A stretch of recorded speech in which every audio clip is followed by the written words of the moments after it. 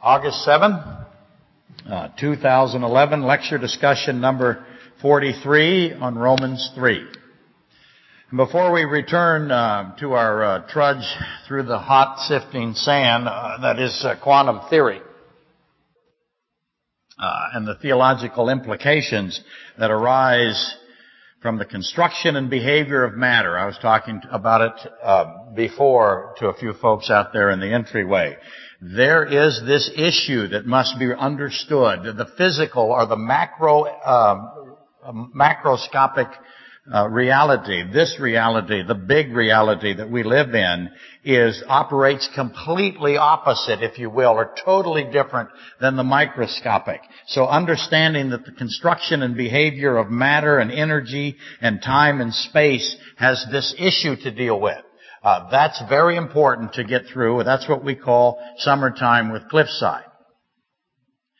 It isn't an accident that I'm doing this in the summer, because I know a couple of things. I know it's the only time that John and Catherine make it, and so I get to torment them because they're gone in warm places all winter long.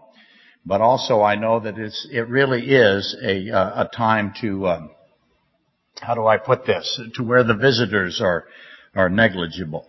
And that means that it's an opportunity for me to take a lot of energy and time to get through it. Notice energy and time. Look, trust me, I know how difficult this has been, and I know how difficult it's going to become.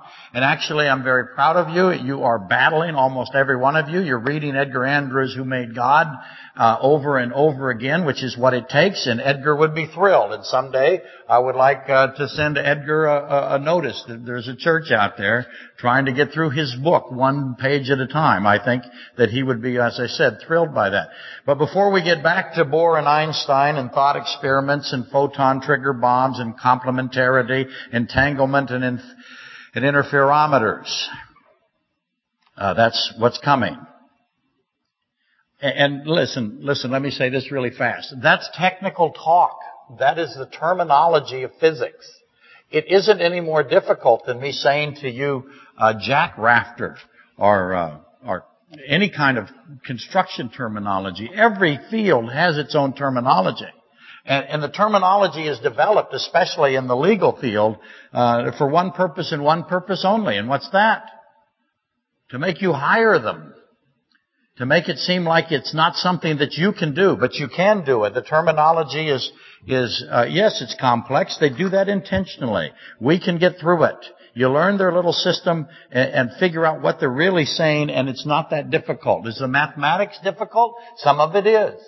I won't deny that. But some of it is attainable to high school level. And I'll make you do it. But probably first, before we get back to Bohr and Einstein, we got to revisit Romans 3 and take another look at what the Holy Spirit inspired Paul to write. You might remember that a while back I said something. I introduced, again, I don't say it enough. I put John 4:24 in there because John 4:24 is at the center of this discussion. I brought John 4:24 into the discussion because we're talking about the law, or we started out talking about the ubiquity of the law, the universality of the law, because the law primarily is in a physical context. What do I mean by that? The law is primarily in a physical context. What I mean is that, for example, if you keep the Ten Commandments, or all of the Torah, if you will, if you keep that and you want to do that, that is something you do, and that is something that is observed, that is something that is done in a physical realm. And scientific law, again, primarily, now notice I'm saying primarily, is a description of physical properties and events. Laws of nature describe observable acts by natural forces and beings.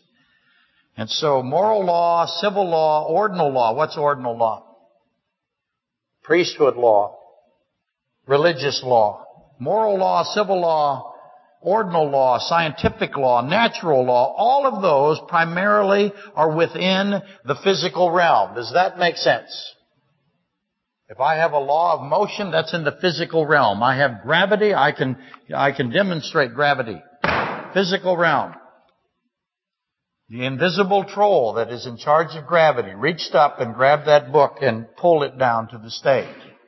That is what I call the invisible troll theory that is yet to be refuted. Some have their graviton theory. I will submit that my invisible troll overwhelms their graviton theory. Certainly is every bit as logical. Now, John 4:24 is not about the physical realm. What's it about? Spiritual realm. It says that God is spirit. He's not in the physical realm. And yet He is, because He's omnipresent. God must be worshipped in spirit. It's a contrast between the physical. I have the physical witness that is observed by man, and I have the spiritual worship that He says to do where? Matthew 6. Where's your prayer and your worship to be done? Unobserved by man, in a quiet place, shut the door. Do not be like the Pharisee, right?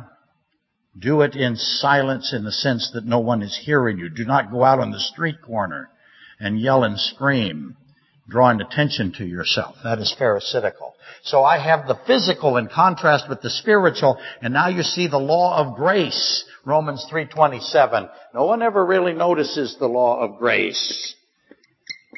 But Romans 3:27 is the law of grace. Now what's the obvious question? Mike was talking about philosophical points last week. If I have an implication, if I have a law of grace, what else do I have? I have a law of what? I have a law of works. So I have this contrast now that's developing between the law of grace and the law of works, the physical and the spiritual. See, the law of grace contrasts. I have belief and faith and grace and love and mercy. What are all of those things? Show me belief. See, it is a spiritual entity. Belief, faith, grace, love, and mercy. They are within the spiritual realm. And I say this a lot, but not enough. It is illogical. It is not defensible for you to have a position that God, who is spirit, that He would have a works-based, a law-based, a physical-based salvation system. And He says otherwise over and over again. What's He have? He has a belief-based, a faith-based, a grace-based, a love, mercy-based, a spiritual, supernatural-based salvation system. Now, let's read Romans 3:27 really fast. I know you can't wait to get back to Bohr and Einstein. But there's a context to them. And they understood it, by the way. Romans 3:27 and 28. Where is boasting then? And that's a rhetorical question. What's implied by that question? There is no place for boasting. Where is boasting then? It is excluded by what law? Of works? No. By the law of faith.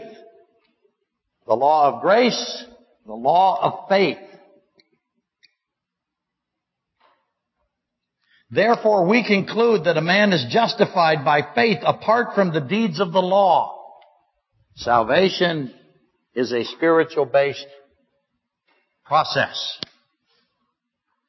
Now, who, understanding John 4:24, would possibly boast?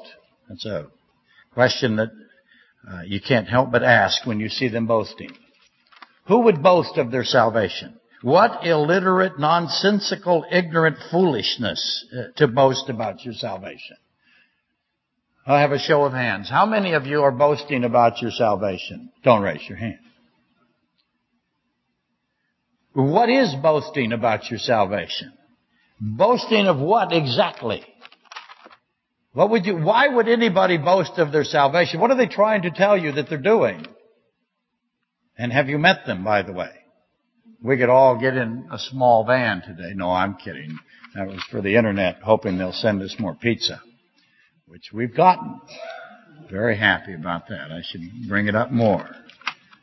But we could go to a church in a couple hours here that'll start, and I promise you they'll start out boasting about how saved they are. Who would think like that? What makes you think like that? Why are you thinking like that? Now Romans 3:18. There is no fear of God before their eyes. I want you to reflect on that as well. I'm kind of placing them, all these things in today, hoping that you'll see how they fit as I go through the rest of the lecture. No fear of God, which means they have no awe, they have no thankfulness, they have no concern, they do not glorify God, they have no dread, they have no wisdom. Their eyes are vacant, they're non-functioning. What are they? They're blind. And they're groping about in the darkness. They're hopeless. Now think back Sodom and Gomorrah, if you will. Groping about in the darkness. They reject all knowledge of God, Romans 1:28, and God gives them over to a debased mind. He does not give them over to a debased... See, here we are again. What is implied by debased mind? What else could he have given them over to? He does not ever refer to Nefesh Kaya, living souls, living beings, as physical. He always refers to us as spiritual. He gives us over to a debased mind, not a debased body. Their minds, these people that have no fear, no awe, no thankfulness, no dread, no concern, no wisdom, their mind, their spiritual component becomes depraved, it becomes reprobate, and they are abandoned by God. Now, that's a very solemn thing, to be abandoned. A solemn thing to be given over by God. Released. That is the condition, by the way, of the world in the tribulation. It is given over to the way it wants to go. He stops doing what? He stops stopping. And so the obvious question is, how does this happen to someone? What is the steps, or what are the steps, what's the anatomy that leads to a state of mind that is reprobate and that leaves you abandoned by God? And again, in Revelation 7:4, 16:9, 16:11, 16:21, it tells of a mankind in the tribulation, in the face of overwhelming, irrefutable evidence of the Creator God coming in judgment. They see every physical sign. They are overwhelmed by physical signs. They get a physical sign every 5 minutes. They're pounded by physical signs. The people that say to you, if only I had a physical sign, I would believe. Well, God in the tribulation does nothing but give them physical signs. Do any of them believe?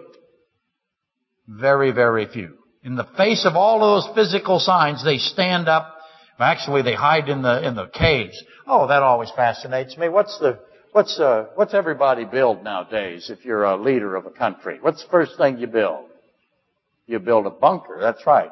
You put a hole in the ground and there's your bunker and you're really safe there. Right? And of course, the U.S. military has these bunker bombs that drill all the way down and explode as deep as they can. So what do? We build deeper bunkers. And that's exactly what's going on. And eventually God is coming for them in their bunker. But as they go down in their bunker, they hurl profanity and blasphemy at God. All these signs, doesn't matter. All they are is profane and blasphemous. It's a level of insanity that defies explanation, except for the one given in Romans 1:28, which is what I just read. And this insanity, as you know, culminates at Revelation 19:19 and 2 Thessalonians 2:8, where there, the Ancient of Days, the Lord God Almighty, the Lord Jesus Christ, all one and the same, those are all names of Christ, He comes and He demonstrates once and for all that He is Creator God revealed. That is what the revelation of Jesus Christ is. The revelation is Jesus Christ revealed as Creator God, and that He has complete authority over all of His creation, over His physical reality. When I say His physical reality, He is the Creator of the physical reality. And He takes that physical reality, just like He did Adam in Genesis 2:8. Adam was formed outside of the Garden of Eden, and then what did God do with him? He put him inside. We are inside the physical reality. And He comes and every mouth will now stop and every knee will bow, and the fear of God that is not there in their eyes is now imposed upon them. and all the nonsense ends. Accountability has come. And consequences for Romans 1:25, those have arrived. Let's read 1:25. Let's go back to 24. Therefore God also gave them up to uncleanness in the lusts of their heart to dishonor their bodies among themselves, who exchanged the truth of God for the lie. Okay? Let's ask the obvious question. What would you ask? You would ask, what's the lie? And that would be a good question, but it isn't in the context. It's really, who's the lie?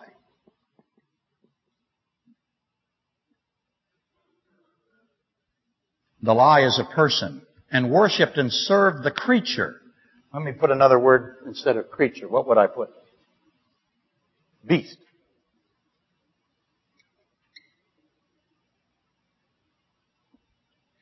So let's read it again. Who exchanged the truth of God. Who's the truth of God? That's Jesus Christ. For the lie. And worshipped and served the beast or the creature rather than the Creator, who is blessed forever. Amen. So you see the contrast between the Christ and the Antichrist there, right? The lie is a name for the Antichrist, as is the creature, the beast. But this process, this anatomy, the steps, one of the steps to getting to the place where you exchange Christ for the Antichrist, or you exchange the truth for the lie, one of those steps is the worship of the creation. It's the worship of the physical. The creation is the physical. Being physically minded instead of spiritually minded. You may not think that you're worshiping the creation, but if you are focused on the physical instead of focused on the spiritual, then you are in this trap. Ira, I tried to give away your book. Nobody wanted it, Ira, which is an indication that they were very much afraid of you. So, congratulations.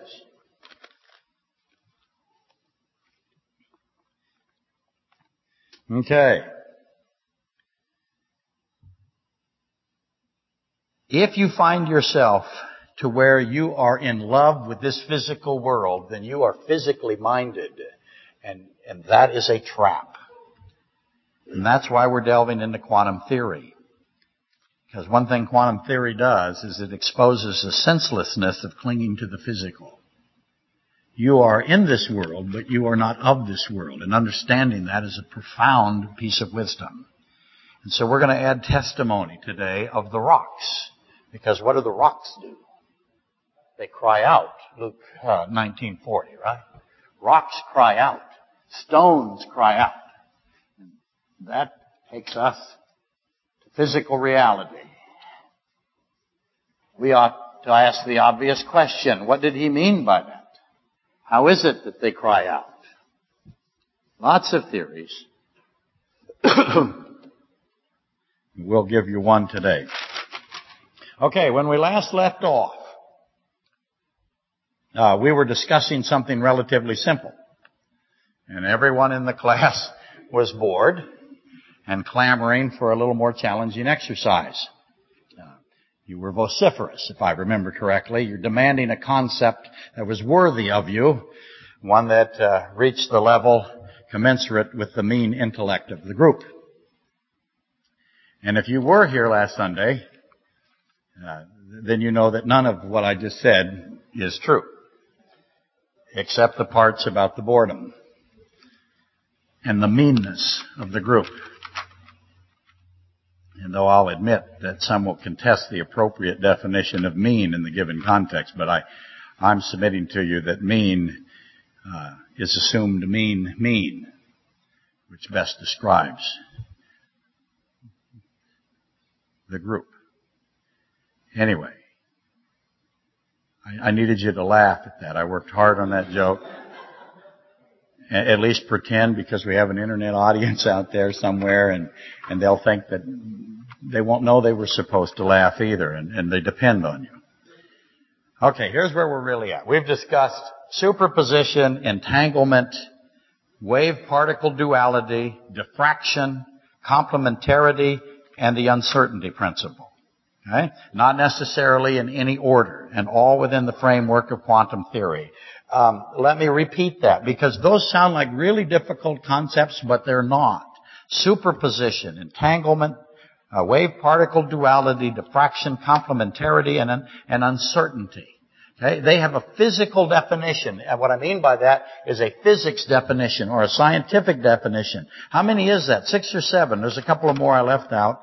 But they're not that many. And when you get all of those, you're in a place now where you will understand enough of quantum theory that you could go on without me. And that's the truth. You will. You'll be able to do it, and I would encourage you to do it. But more specifically, last Sunday, what we were doing was we were going over Einstein's insistence on determinism. What that means is that humans could exactly determine functions and phenomenon. What is he doing? What's he focusing on? He thinks that humans can determine physical realism, physical reality. He is focused on what? On the physical reality. The determinism at its core is a physical reality-based idea. And he's versus Bohr, who is equally steadfast in his adherence to quantum theory, the Heisenberg uncertainty principle. Actually, Bohr is doing something really cool. Doesn't know it, I don't believe, but he's doing something cool. He is saying, let me turn this fan off because I can tell that it's... How do I turn it off? Okay, there's 2 methods now. Being a highly trained technician, there's that method or the method that throws it far enough that it unplugs itself. Either one works very, very well.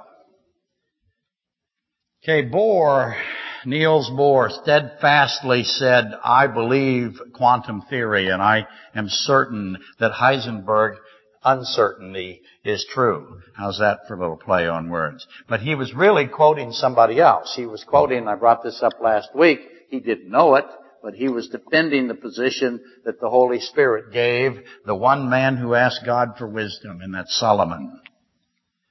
Solomon had long ago resolved the purpose and design of physical reality.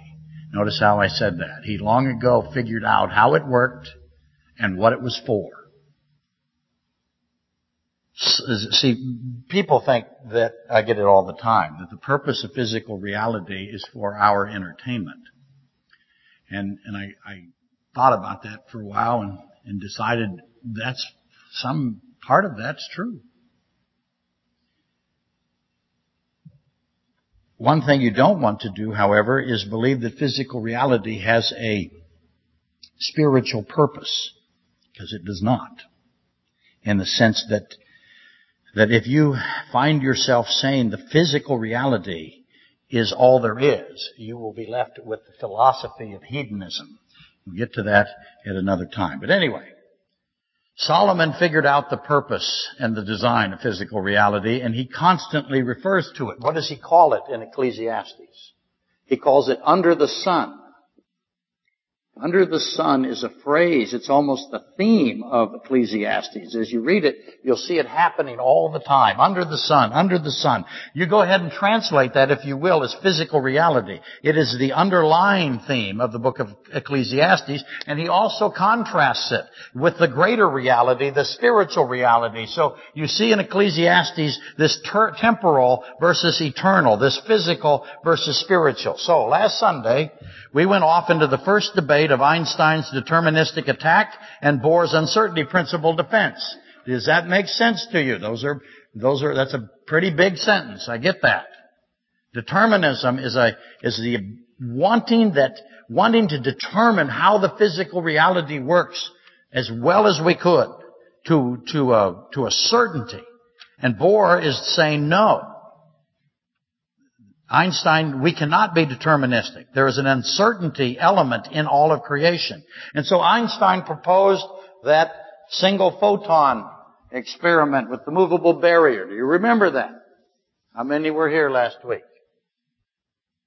Okay, what Einstein did is he proposed this. He said, fire a single photon at a movable wall. So I have a wall, I have a narrow slit, so diffraction comes into play. Why does diffraction come into play? What is diffraction? It is a wave function of spreading out. That's all I have to do. But I'm firing a particle. Why do particles have diffraction elements? Why do particles spread out? They're just a particle. That's because of wave-particle duality. Everything, all matter has diffraction because of the wave aspect of it. There's two, if you will think of it this way, there's two parts to you. One part is a particle. The other part is a wave. You are thing-like and stuff-like. So I'm firing that particle and I'm going to get diffraction. And that wall's moving. It can move either this way or this way, but it's moving. And what Einstein says is that if I get deflection, in other words, if that particle, it comes in and hits this wall and deflects, I got something going for me now. So he fires a single photon at a movable wall that has a narrow slit. And by having the photon particle hit one side of the slit, a recoil develops. Right? Remember that? From last week, if it hits there, which way does the movable wall move? Moves down. That's right. I have an opposite resultant, don't I? A recoil in the middle in the movable wall is there now. I have a deflection of the photon. And so the deflection of the photon causes the resultant opposite movement in the barrier. So I have collision, deflection, and recoil. Everybody with me? How hard is this? This is obvious, right? You can do this to who? That's right, your children. You can. You can have collision, you can have deflection and recoil. Try it. You'll find that it has long-lasting impact on them. They'll remember it for generations. Try to prohibit the brothers from doing it to the younger brothers. As a parent, I wasn't very good at that. And hence all the lawsuits now that we're dealing with. So. Okay, then Einstein proposed, and by the way, I have another barrier right here that gives me some kind of recording of it. Then Einstein proposed by measuring the recoil. If I could measure the recoil, which is what? How far the movable wall moves after it's hit by the photon. Okay? How far does it move after I hit? How big is the photon, by the way? Not so big.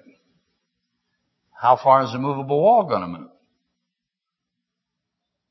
Well, I'm telling you, this is a Teflon movable wall. I got a WD-40 all over the place. The movable wall's going to fly.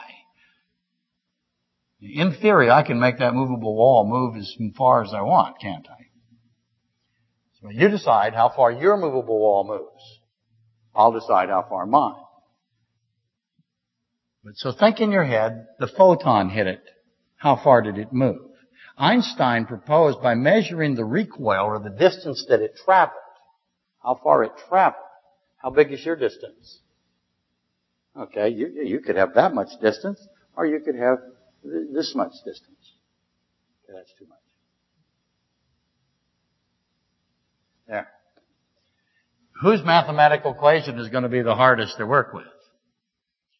This is a very small particle hitting a very small slit, hitting a very small entity that moves a very small distance. And so there's your mathematics, right? But I can measure the recoil of the barrier, the resultant particle deflection. I can tell how far the deflection, the angle of deflection, by how far the recoil of the wall is, right? I can do that. By measuring the recoil of the barrier, let me repeat it, the resultant particle deflection angle is determinable. I can determine it. I can determine the angle based on the recoil distance. It's just algebra, which you all had to do. Or geometry, if you will. Okay, maybe a little trigonometry.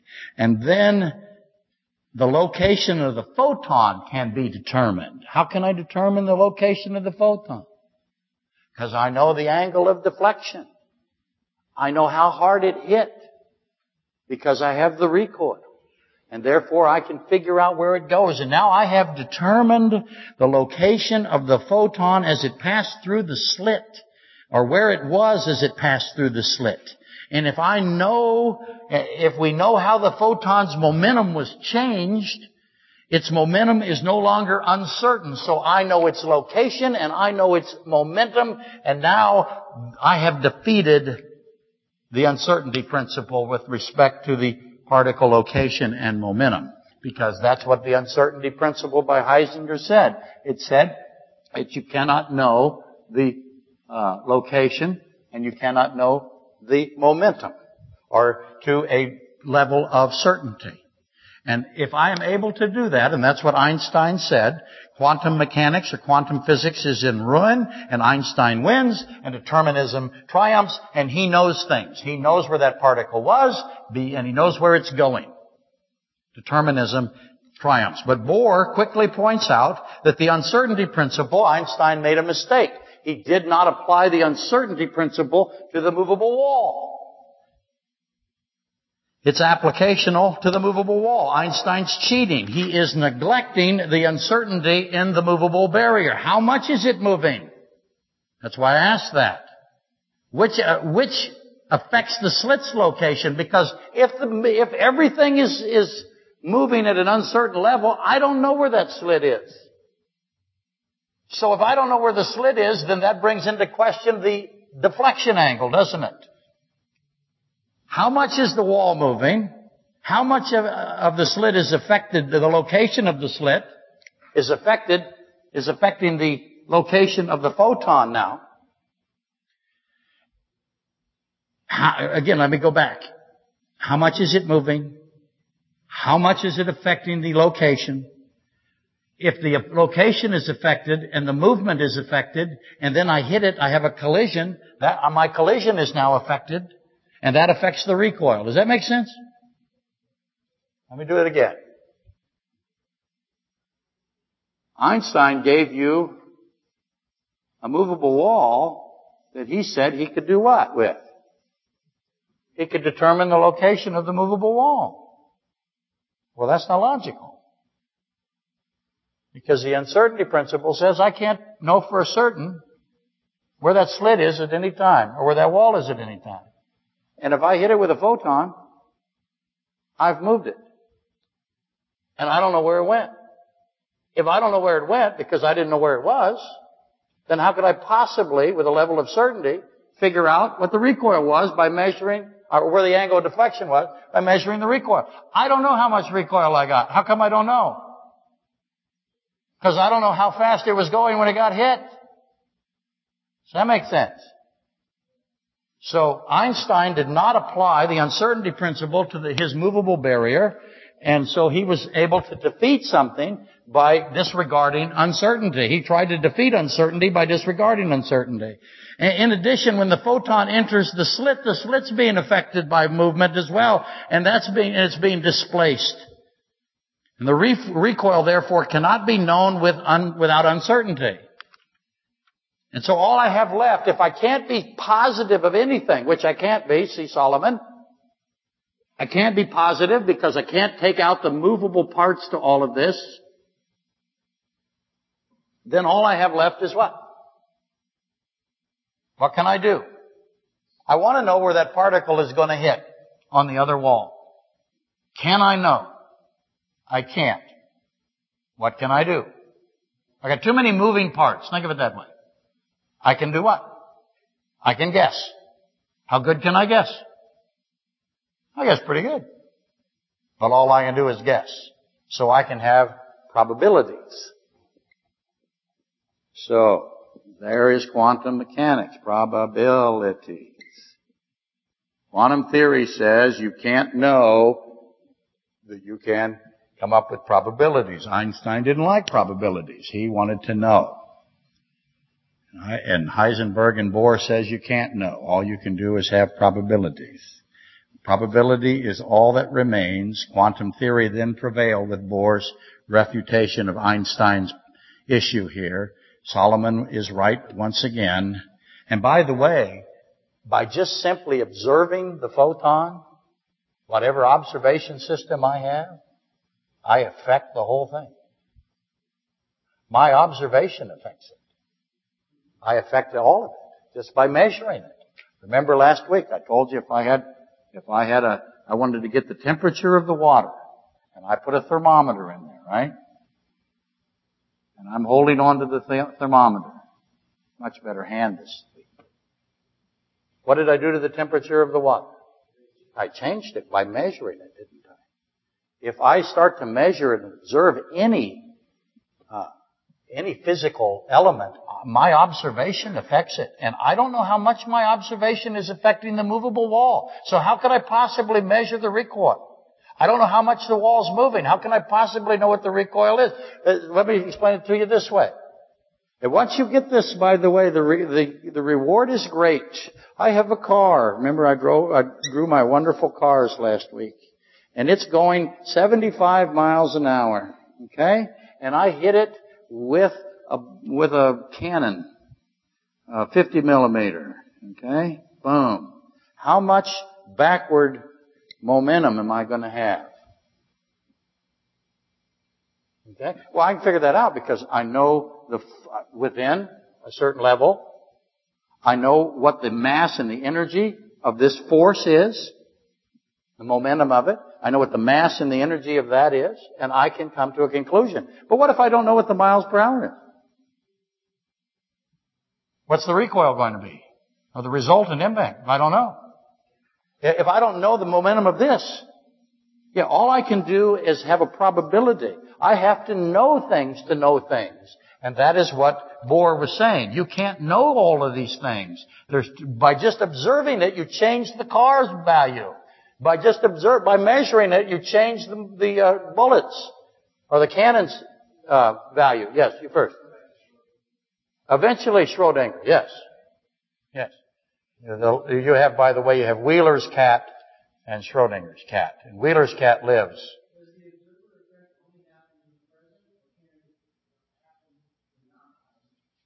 That becomes that again is John Wheeler. And that's next week. Try not to get ahead of the teacher.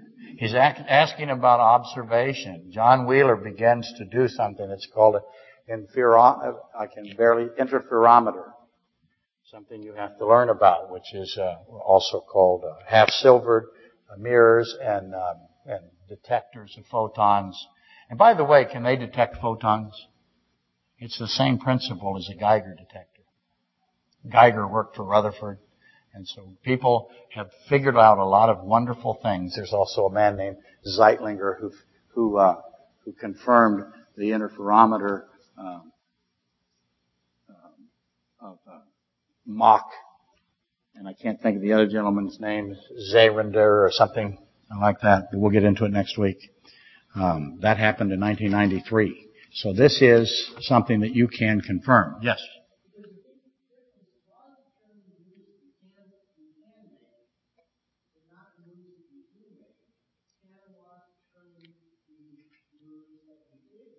Okay, you have a very complicated question there because you have two sets of realms to deal with. You have the microscopic realm and the macroscopic realm. And they do not operate the same way. And that is, by the way, what is called complementarity.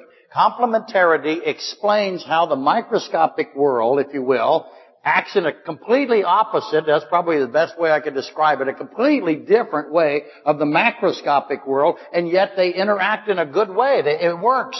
What else am I describing to you? I'm describing your soul spirit, aren't I? You have a soul. It operates completely different. You have a mind. It operates completely different than your body, and yet they interact together. They're radically interconnected. Radical dualism. I can take quantum physics and prove to you that whoever designed the microscopic world designed you. You are a thing that is made.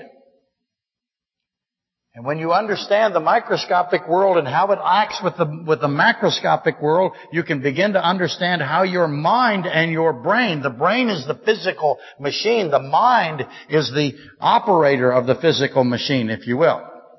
Okay? But anyway, Bohr defeats Einstein here. As I said, by simply observing or measuring the photon, the recoil, and the momentum, etc., that changes the calculation. So Einstein concedes that the uncertainty principle is saved because it applies to everything in the physical reality, and Einstein made that mistake. He did not apply it to the movable wall, and so Solomon under the sun is redeemed. Of course, we would expect that. But Einstein isn't done. Okay, he tells Bohr that he's found a counterexample to the uncertainty principle as it applies to energy and time. Because the uncertainty principle applies to location and momentum, but it also applies to energy and time. And so he comes up with Einstein's box. And inside Einstein's box, and I'll draw it really fast, okay, I have a spring that holds a box. Inside Einstein's box, he has a clock, and it's controlling a device. And let me make a better box for you. I need Christopher. Okay. And it has a scale here.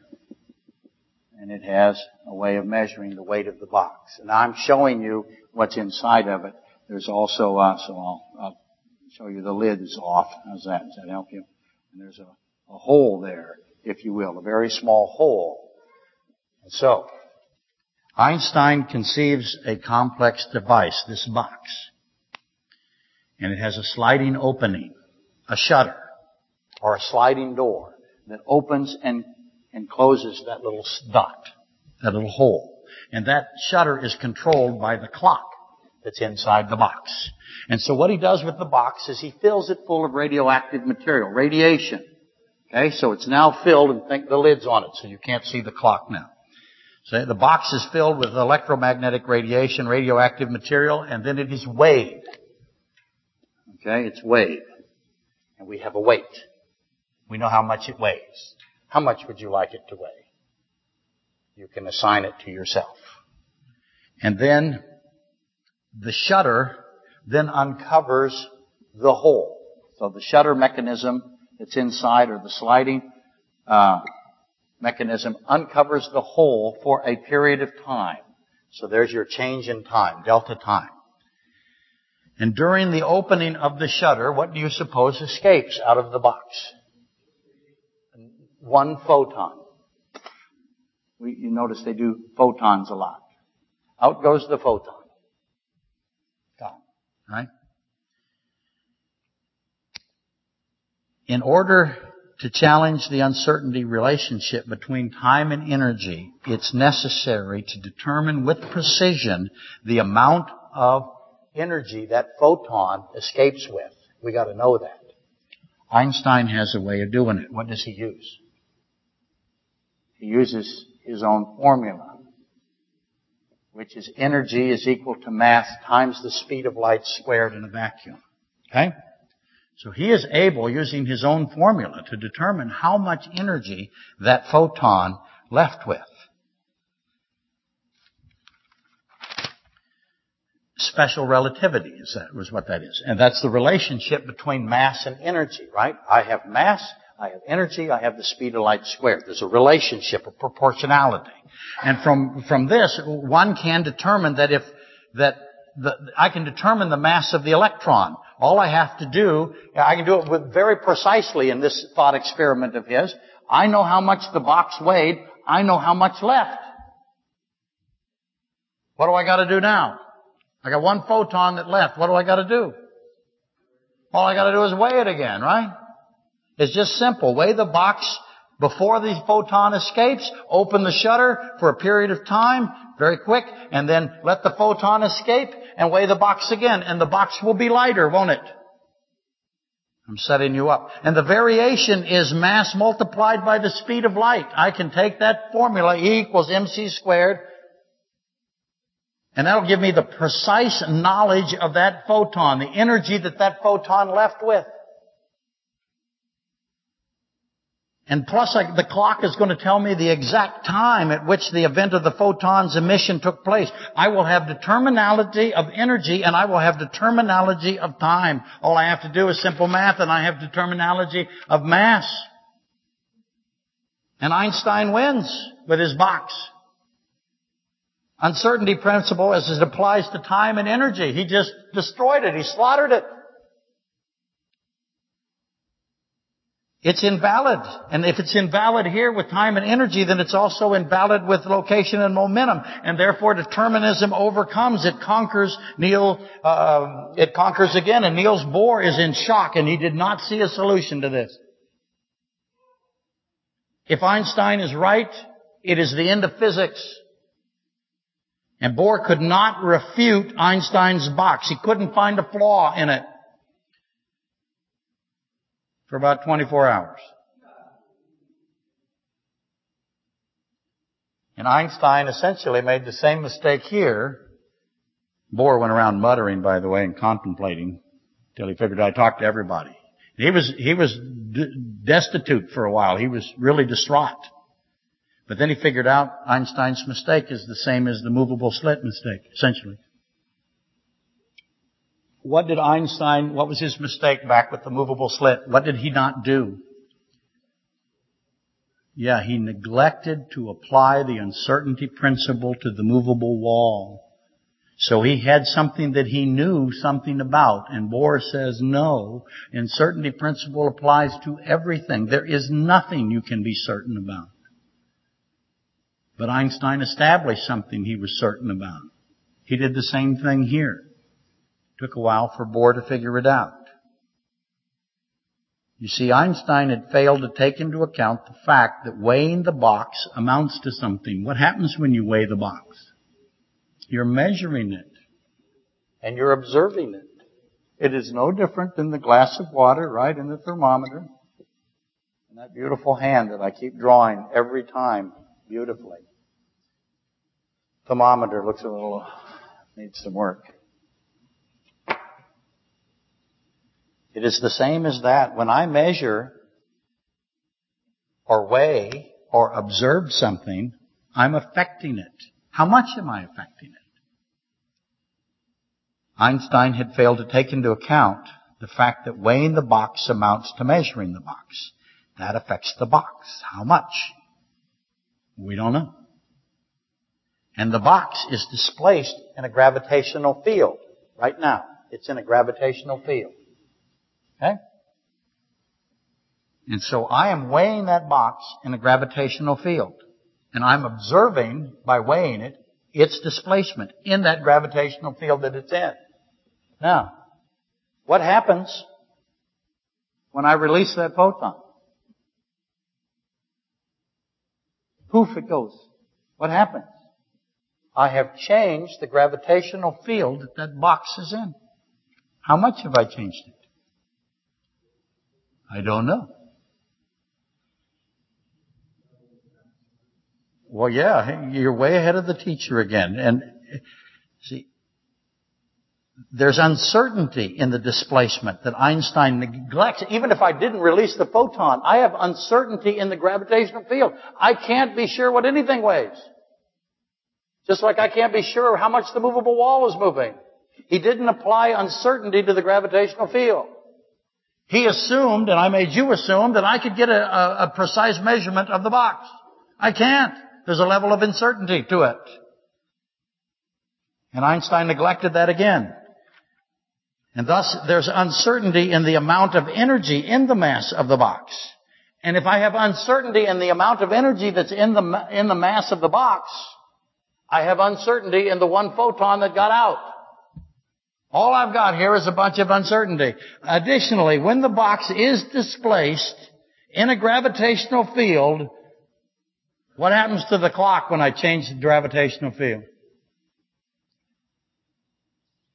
The clock changes its rate of ticking. The clock, the time which is inside the box, is ticking in a gravitational field. And when the photon is released, the displacement in the gravitational field is changed. The amount of energy is changed. The rate of ticking is affected. That clock is not moving at the same rate it was moving before that photon was released.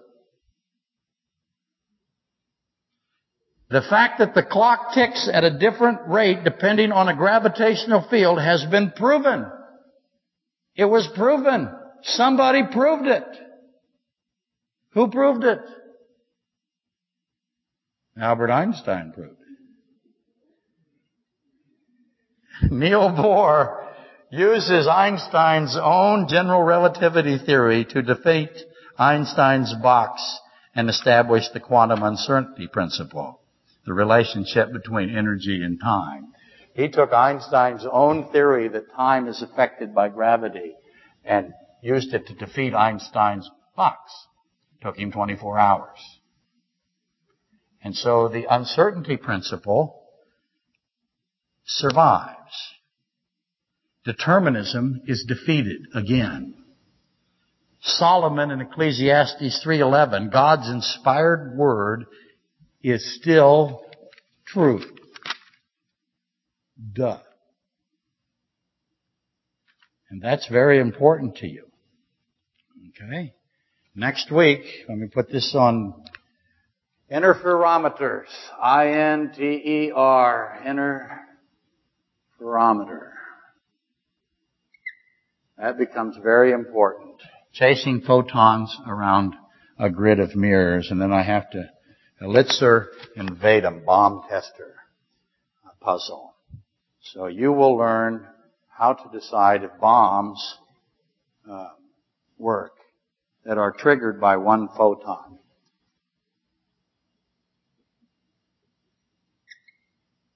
Okay, Elitzer and Vadum. 2 Israeli scientists. Feel free to look them up. That's very recent, by the way. Essentially what it is that you are the quality control manager of a bomb factory. And your bombs are set off by one photon triggers. In other words, if one photon hits your trigger, your bomb explodes. Okay, so the trick is how can I tell the people who are buying your bombs want to know they're going to work? How can I tell the difference between a bomb that's working and a bomb that's not working by not exploding it, which kind of defeats the overall revenue source of your bomb-making factory if the only way you can prove the bomb works is by blowing it up. I have to have a way of testing it. It is a photon trigger. I have to have a way of testing the photon trigger without blowing the bomb up. And that is the Elitzer-Vadum bomb testing. And you'll find it fascinating, and it will show you something about photons and the observation effect. Why do I keep bringing up the observer effect? Because that's George Berkeley. There is nothing real unless it is observed. It's also Wheeler. But Berkeley put it this way. Reality must be perceived to be real. And so here's the thing. They've answered the question, by the way, the tree that falls in the forest and nobody's around. Did the tree really fall or did the tree make a sound? They've answered that question. Because if the tree falls, what's likely to happen? I'm going to have some kind of physical impact. When the tree falls, okay, this tree over here is sitting next to this tree over here, and now I'll blow that up. This leaf, is that a leaf? Kind of. Is touching that leaf.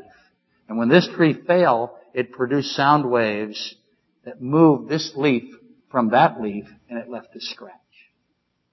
And I can find that scratch. And therefore I can tell if the tree made a sound by measuring the depth and the length of the scratch. All I got to know is where is the scratch. Got to find it. It's not that hard, right? Just a few billion leaves, I'll find one. But I can answer that. That's the kind of thing that we're going to get into next week. Don't miss it. Bring your neighbors. They love quantum physics. Every one of them. Trust me. Let's rise and be dismissed.